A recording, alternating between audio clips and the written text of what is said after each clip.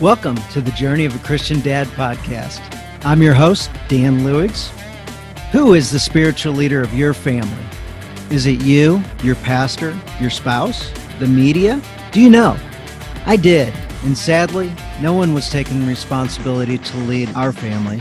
Well, friends, someone needs to take that job, and that man is you. You may not feel qualified, and some days I don't. With the help of God and a community of dads helping each other on their journey, you can be the leader your family deserves. We welcome you to the Journey of the Christian Dad podcast. Gentlemen, dads, we are so honored this week to have a guy that I met recently online. Some guys I know were talking to him, some really high-level dudes, and they're like, this guy's awesome. And I'm like, who the heck is this guy? And I checked out his Facebook feed a little bit, and I'm like, wow, he's got some cool stuff. Next thing you know, it turns into a much bigger story than I even realized at that time. Everybody, I want you to meet a man who's got a counseling degree, a pastor. He's got a book written, which is, I've read a book called The Mind of Christ. He's got a really cool website called Desire Jesus, where he's got a whole bunch of his own podcasts on there. Also has a future book coming out with Penguin House. I'm like, holy cow, blown away, major thing. It's called Dwell on These Things. Is that right? That's correct. All right. So we're on, and I'll do my best to get your last name correct, since most people don't get mine correct either. John Stange. You nailed it. You got it Woo! right. Great job. Well, that was the podcast, folks. I just wanted to see if I could do that with pressure. Welcome, John, man. I'm so excited to have you with us. I love your background and just love everything that I've gotten to know about you up till now. And having listened to a number of your podcasts already, right before you clicked on, I was listening to another one, just getting in tune and getting in sync and vibe with you. So thank you so much for coming on with us today. Thanks, Dan. Yeah, it's a pleasure to be here. Thanks for the opportunity. And then taking kind of your specialty and then pouring into the Christian dad things that you've learned and helping us become better dads, fathers, and, sharing that with others is kind of our mission. So awesome. Yeah. So before we started, we talked about kind of what you'd like to share with some guys. And I'm like, boom, that's a perfect topic. I've got some of my own. However, let's go with that one. So sure. What type of things, when you think of being a Christian dad, do you think of, and what's a good thing to share with our audience? So my wife and I have been blessed with 4 kids. Our kids at this point are ages 20, 18, 16, and 14. So I always wondered what it was going to be like when they were all teenagers at the same time. The oldest just graduated now to the 20s. So, 75% of them are teenagers at the same time. Those of you that are looking forward to that day, let me just affirm to your heart that it is difficult. It's fun, but it's not easy. Every season of parenting has its challenges, but there's a variety of things that I try to keep in mind when I'm just being a dad.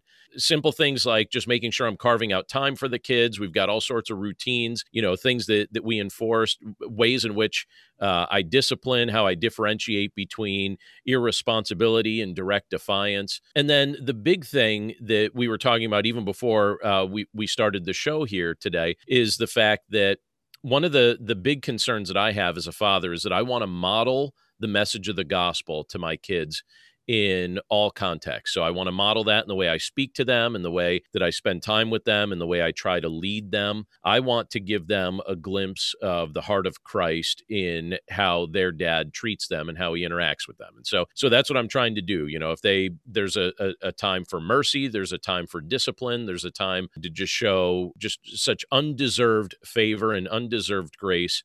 These are all things that, as a recipient of them from Christ, I'm trying to be mindful to show them to my children, and then also show myself grace and mercy when I feel like maybe I don't do it quite perfectly, which is always, right? So even a guy like you occasionally has some lapses, huh?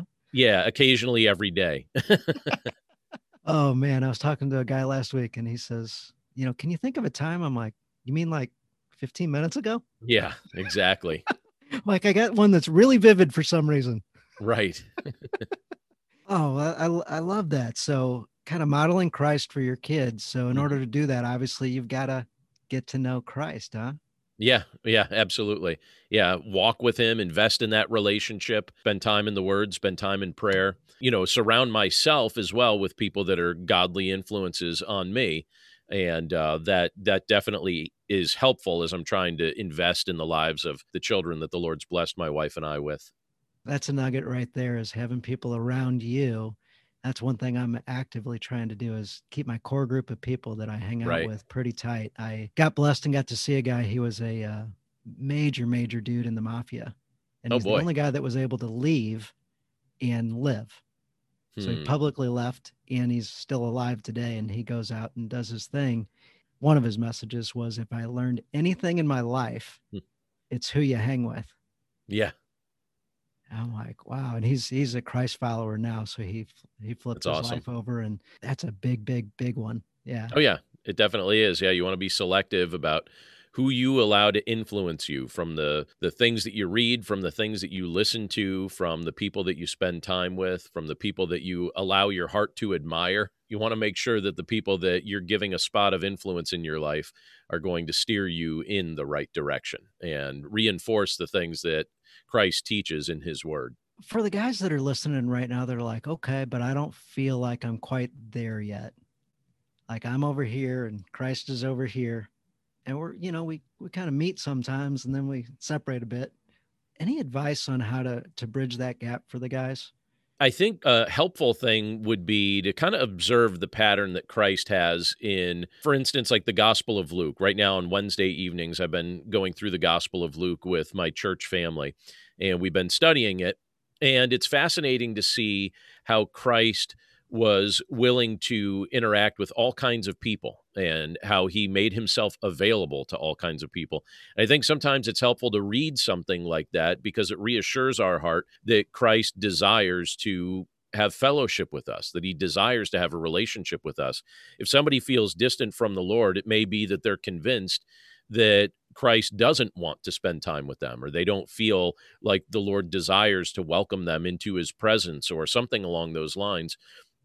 And when you look at the examples that Jesus gives us in scripture, we could see that right now we're celebrating the Christmas season, right? We're celebrating the fact that Christ came to this earth and chose to interact with humanity. He didn't hold himself off at a distance from us.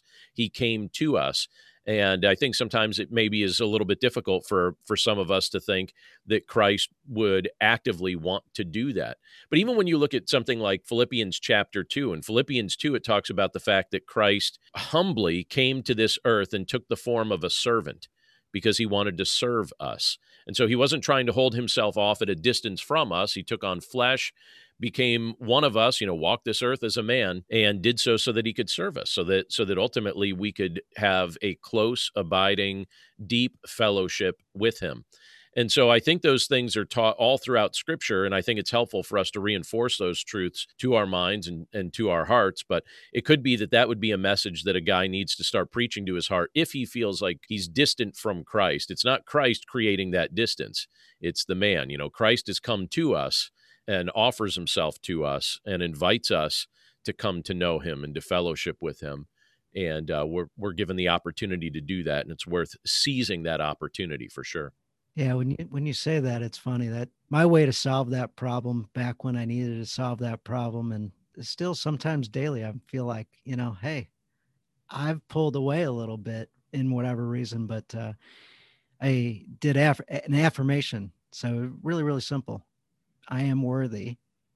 And I applied it to different areas of life, but every day I just said out loud with emotion and conviction, I am worthy of God's love. It's helpful to remind yourself of things that are true. And I think a great list, if people wanted a list of things that they could start preaching to their hearts, you find that in Ephesians chapter 1, where it just goes through a whole bunch of things that are true of us in Christ. And it just lists them over and over. The fact that through faith in Christ, we are adopted into the family of God, that we are seen as holy and blameless in his sight.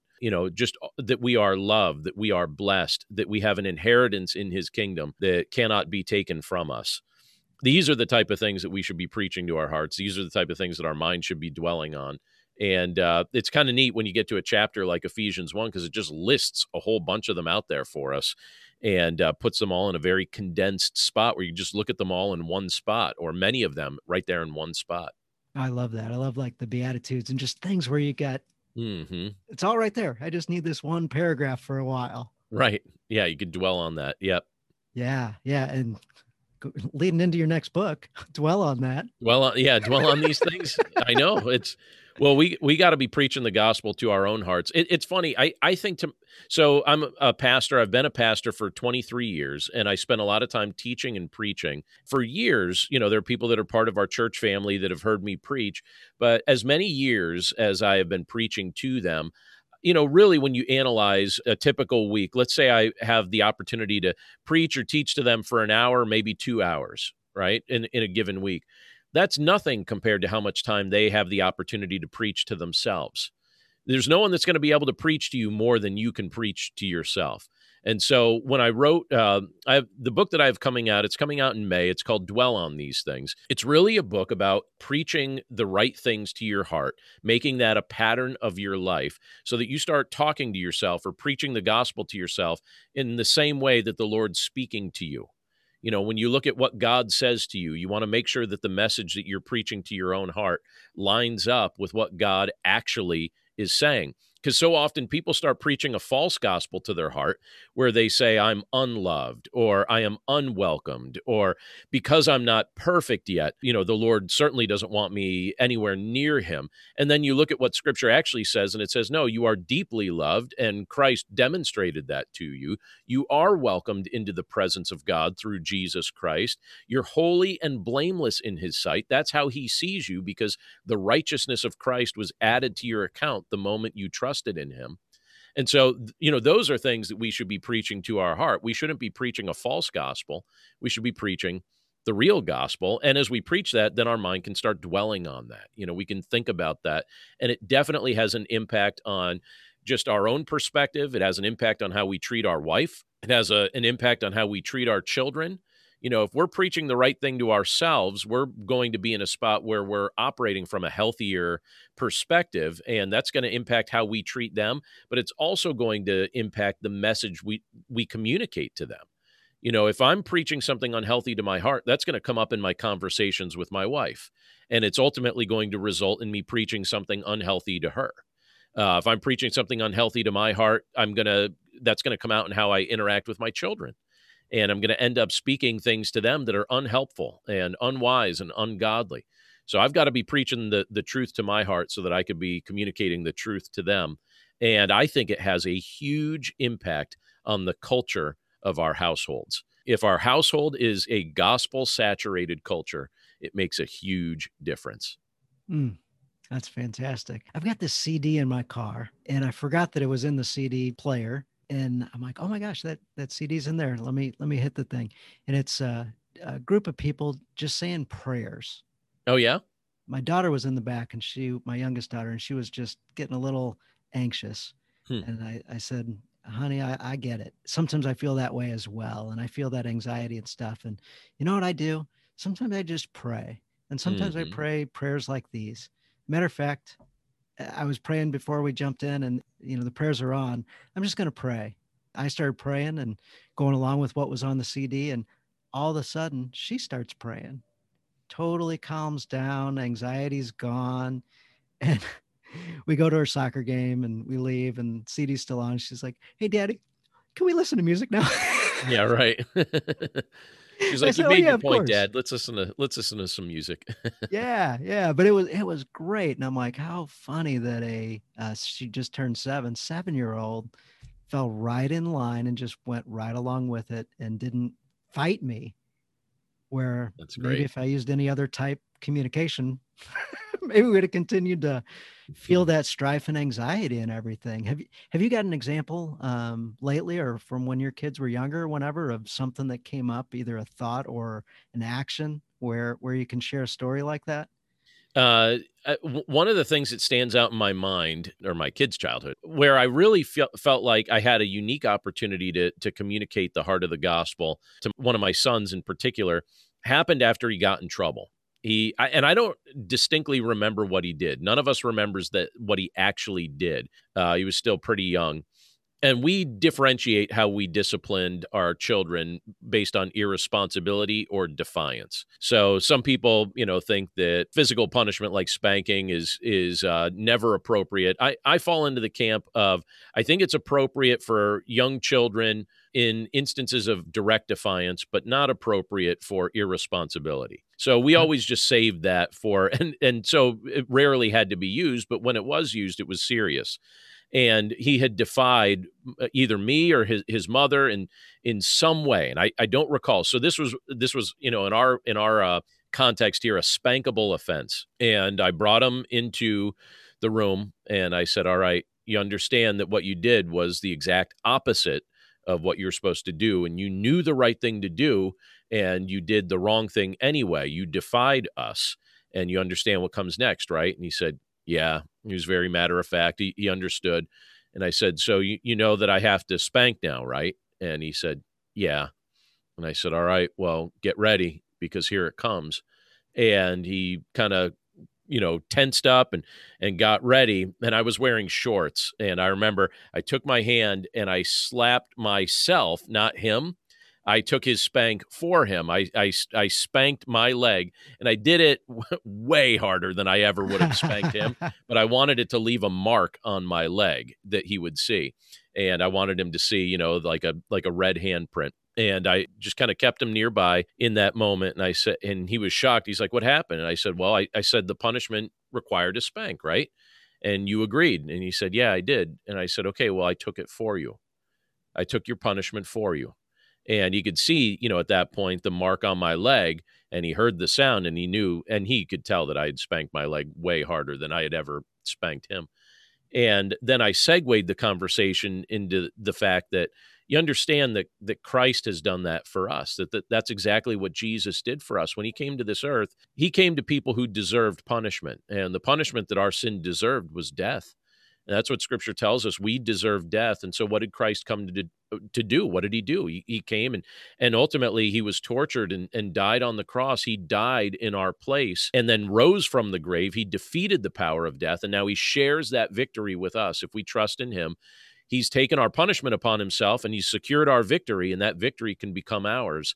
And I said, so, I hope that you'll remember this moment as something that is a useful reminder of what Christ has actually done for us. We deserved punishment, so he took it upon himself so that we could receive his mercy, so that we could receive his grace. And That's one of the stories that stands out in my mind he from was his pretty childhood. young, it sounds like, when that happened. Yeah, he was pretty young. Yeah, he was probably maybe about 4 years old, somewhere in that range. Does he have a memory of that at all? He does. Oh, yeah, he remembers it. Yeah, it stayed in his mind. That's awesome. I know Mhm. sometimes you can recreate the memory by reminding, oh, Right. yeah. But no, this one stuck with him. It did. Yeah, it stuck with him. Yeah. That seems like something that would stick with me or a child or, like that. Mhm.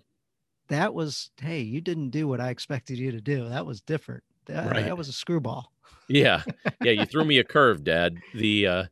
And then they also feel compassion too, in the sense that they're like, wow, I goofed up and now Dad's the one with a sore spot on his leg, and, just trying to teach them to have a more sensitive heart to the consequences of their actions. But yeah, I always want to, and even still, even though, so that son is 18 now, he's a freshman in college at this point. But even still, one of my desires, my big desires, to communicate the heart of the gospel to them in all sorts of things. I mean, there are moments even now where, obviously, and it can be much elevated as they get older, where decisions they make have much more consequence than the things that they decided when they were in single digits. Yeah. And even still, it's a great opportunity for teaching, for instruction, for showing grace, for showing mercy, for demonstrating unconditional love. It seems like we never run out of opportunities to demonstrate those things. Mm-hmm. Yeah, absolutely. Have you got any advice for, I wasn't expecting us to go here, but with your counseling background, say the not that he continued to be defiant, but Mhm, say a 4-year-old or 5-year-old or 7-year-old, like, continued to be that defiant child that mhm. kind of felt like they were the one that ruled the roost, and they would act up and then get the result they wanted, even though they maybe have been disciplined or routinely didn't get the result they wanted, but they feel like they can play that card and eventually get what they want eventually. You've probably experienced parents or whoever in your life, so you probably have a bunch of experience. What tips would you have for that situation? Two things come immediately to mind. Well, maybe I should say three. The first is pray for that child because the Lord needs to soften that child's heart, right? So start there. And then two additional things that I would add to that. First of all, be consistent in your discipline and always follow through if you say you're going to do something. Don't be one of those people that make vain threats to your children all the time and then you don't follow through. That's not helpful. You're basically teaching them not to trust you if you do that sort of thing. And then one of the things that I would explain to my children, and I would demonstrate this with consequences over time, is that trust equals freedom. And I would tell them, it's like the older you get, the more freedom you're going to want, the more independence you're going to want. You're not going to want me to, be watching you 24/7. You're going to want to be able to, get in your car and go someplace and hang out with your friends and do sorts of, like all sorts of things where I'm not directly present to be the one overseeing every aspect of your life. And if you want that kind of freedom, then what you need to be doing in the meantime is demonstrating that I can trust you. If I cannot trust you, then you won't have that freedom. And it's as simple as that. But if I can trust your siblings, they will. So you'll get to watch them enjoy that freedom and you won't have it. And we followed through on that. A few years ago, one of our children really was making a series of very bad decisions that I thought, okay, if this is something that becomes this child's pattern, later in life, this is not going to play out very well. And the Lord convinced me that I needed to take a very hard stance with this one particular child during that season. And so they basically lost. I had a heart to heart with them. And I said, okay, here's the deal. You essentially lose all your freedom at this point now. And this was age 15. And I said, you lose all your freedom. Like you have no freedom. You cannot hang out with your friends. You don't have a cell phone. The only thing you can do is you can come home, you can go to school, and you can go to work. And all my kids have had jobs from age 14 on. And so I said, but that's it. You can't do anything else. And it's going to be for a very long time. And it went for months. And I said, don't ask me for your phone. Don't ask me to go anywhere. This is that bad that I will follow through on it. And I want it to be an example to your siblings too. And so let's go. This is the next however many months of your life until I feel like I can trust you again. And even at that point, I had the other siblings come together, the other three at one point. We just spent time praying for this rebellious child, with tears. And we just lifted this child up to the Lord and said, Lord, please intervene here. And and we reinforced all that. And I have to tell you, on the other side, we were really pleased with what we saw. But it was months of the lack of freedom. And, but we kept emphasizing, listen, trust equals freedom. So you have the opportunity to earn that trust back, but we're not going to pretend that we trust the decisions you're making when it seems like you're going to take your life in a rebellious direction. That just doesn't jive with what we teach and what we want to do here. And so yeah, we followed that on through. My side, I had picturing that episode. Like if I was watching a movie, I'm like, tears came to my eyes, just picturing that scene. Was the 15-year-old part of the prayer or was the 15-year-old separate? It was during a time when the 15-year-old was separate, and I wanted the other siblings prepared for the hammer I was about to drop on this child. I said, we need to be praying for your sibling here. And so they prayed, my wife prayed, I prayed. It was emotional, and the household was ready for what I was about to do, but they also understood why I was doing it. And I also wanted them to be aware. This was a cautionary moment for them too. It's like, and just so you know, I love you enough that I'm going to do this for you if you take your life in a bad direction. I'm not going to let you. You're going to have to fight me, to be able to do it. And I would remind them, also, I will win. You can fight me if you want, but I hold all the cards here and I will win. And so I am not letting you. I am not letting you. As much as I can, I'm going to prevent you from taking your life in a direction that does not honor Christ while you're under my leadership. I'm out. What you do outside of that, I can't control. Dad, I'm leaving. Yeah, that's right. Yeah. It's like you have nowhere to go, so have fun. So, but they understood, and they also knew that it wasn't it wasn't what this was not out of the blue, and this is also in a context of, I'm a father who goes out of his way to demonstrate to these children, I love you guys, and they see the sacrifice, they see the time. I'm available to them. I'm not somebody that just shows up when it's time to correct or chastise or discipline. But they also know that when I discipline in a matter like that, it's a demonstration of love. It's not a demonstration of retribution or an act where I don't love them. It's demonstration that I love them enough that I'm going to intervene as best as I can in their life and try and point them in the right direction. That's a fantastic example of leading your family. So I think a lot of guys aren't sure what to do, so they fall into inactivity. Mm.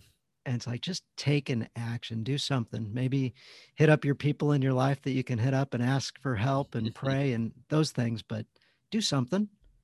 And I'll have to say that child repented. The Lord worked in that child's heart, and we all saw a noticeable difference after that. It was a very interesting line in the sand in that child's life. It was a good testimony to the power of prayer too, because we could see that the Lord was doing something there. I'm certain you had a history of leadership, and the whole family was probably understanding there was something wrong. Oh yeah. Looking to you for, now what are you going to do? Do something, Dad. Yeah. Right. Yeah, absolutely. So yeah, if we're not the captain of the ship and we're not leading, chaos, absolute chaos. And then in this case, that it sounds like that 15-year-old could have gone a really, really wrong direction. I was convinced that was a possibility. I had a very unsettled feeling that this was a season of life where those lines needed to be drawn. And my wife and I were seeing things that gave us great concern. And we thought we have to intervene in a very, very serious way now before this turns into the type of thing that you're like, uh-oh. What's happened here. And also, and I hope this would encourage fathers, and maybe they've heard this other places too, that sometimes I've heard it said, you're not really a dad until your child tells you that they've hated you at least once, So it's okay. They come around when they're older, so I'm told. And I'm already starting to see this, but I would say, once your children hit the age of like 25, I suspect they'll start coming around and saying, hey, sorry for all the grief that I put you through. It's somewhere along the way, don't be afraid for your child to be hated. I remember once saying to one of my kids, I said, you know what? I did not grow up into an adult man so that I could be bossed around by a teenager. My vision of my adult life was not taking orders from a 13-year-old or a 14-year-old. That's not happening. And so, and I remember saying to one of my sons in particular, when you're a dad, I sure hope that you don't take orders from your kids, because that's not the order of how this goes. And they're like, yeah, you're right. And that's great too, because they're going to run into the same situation when they sure will. And they're going to remember those moments, I bet, and maybe even chuckle. Yeah, that's fantastic. So us dads, we can be a great example or a very poor example, and our kids are going to learn from it either way. Yep. Yeah, have you got any advice for just parenting in general? It sounds like you've got some great philosophies that are well thought through, and obviously seen through counseling many things, through being a pastor, many things, and then leading a family of 4. There's a few things that are really important. You want your house to be the type of place that your kids are happy to come to, right? And that they want to be at. You want to have a I was just talking to Chris Highfield today, and he said exactly that thing this morning. Did he? Okay. Yes. Yeah, I agree then. You want your home to be the type of place that's like a refuge, in the sense that Christ is modeled there, the gospel is modeled there, and you want to be on the same page with your wife. So if you have something you have to work out or disagree about, do so privately. Don't, divide your opinions in front of the kids. Do that privately, work on those things, and then support one another. If, one of the kids does something that's defiant toward my wife, I always tell the kids, listen, I don't even care if mom's wrong. I'm always on her side, no matter what. If it comes down to me picking her or you, I pick her. She is wiser than you. She has lived more life than you. You guys give her a hard time sometimes. I trust her first, you second. Now, I say that comically, but it is true. True. And they know that, like, I'm being a wise guy when I say those things, but I really mean it. Like she gets the default. I default to her. She's right. And even if she's wrong, she's right. Not literally, but you see what I'm saying? Like, they know that it's going to be near impossible to convince dad to do anything but hold up the alliance that he has with mom. So they know mom and I are a team, and there's no, I mean, because kids will try to divide and conquer, right? Even little ones, Hmm. they'll try and they'll tell you one thing and then tell mom the other thing, and then before you know it, you and mom are debating something, and you're like, wait a second, they're trying to divide us. This is a plan. This is a plot, so stay united with your wife and work together. If you're going to disagree about something, do it privately, so that that's not in front of the kids. And then when in front of the kids, be a united front. One of the most helpful things that you could do for your children is love your wife and invest in that relationship. My kids, so now they're older, they're teenagers, and the oldest is 20, and they have gotten to a spot where they have actually told me that they really appreciate the fact that I take good care of their mother. They see that now, they notice that, and I take my wife out to dinner every Friday night. We have a date night on Friday nights. Our kids are old enough that we don't have to worry about babysitters now or anything like that. So that part's cool. It's a lot easier than when they were little. When they were little, it was very hard to orchestrate date nights. We would I'd usually have, when we lived near family, my mother would come up on Wednesday nights and she would watch the kids for a few hours so that my wife and I could have a date night.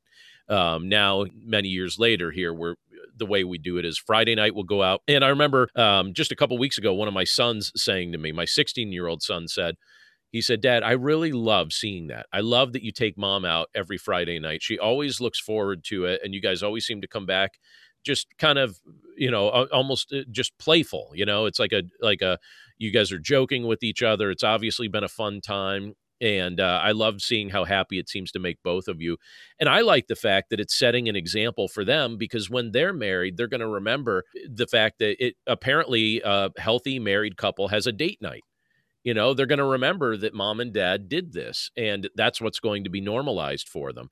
So I think that that's a huge thing. I think keeping your marriage healthy is super helpful when you're trying to parent your children, because, you need each other. You got to help each other out. Absolutely. Yeah, Mhm. that's great. Yeah, God, spouse, kids. Yeah, absolutely. That's right. So that's a huge tip right there. I'm just curious, a routine Friday night date night, go out to dinner. What What's did that that look look like? like back then, or what's it look like now? Yeah. So my wife and I are not complicated people. We don't need a whole lot to entertain us. We have found that we're both kind of creatures of habit. So our Friday night, we go to a place called the Sycamore Grill. It's just a couple miles from our house. We've discovered it's a restaurant that we really like the food. Uh-huh. And we like the atmosphere there, and we've gotten to know some of the servers. And so we get a meal there at the Sycamore Grill, and it's in a nice walkable spot nearby where the downtown has a lot of sidewalks and a lot of shops and things. And so after we eat, if the weather's nice, we'll just take a walk through the downtown. And then after we're done walking, it's a little while after we've eaten. There's an ice cream place on the other side This is my of kind of date. of downtown, and so we'll go and we'll get some ice cream there. But now the weather's been getting too cold for that part of the routine, so we've recently amended it, and we'll go to a coffee place after we eat, and we'll actually get the coffee and then come back to the car, and we'll sit in the car and we'll listen to something either entertaining or useful or informative together. So we'll just kind of queue up a podcast, and we'll sit and sip coffee and listen to a podcast together, and then come home a little bit later, and it's just relaxing. It's just the two of us.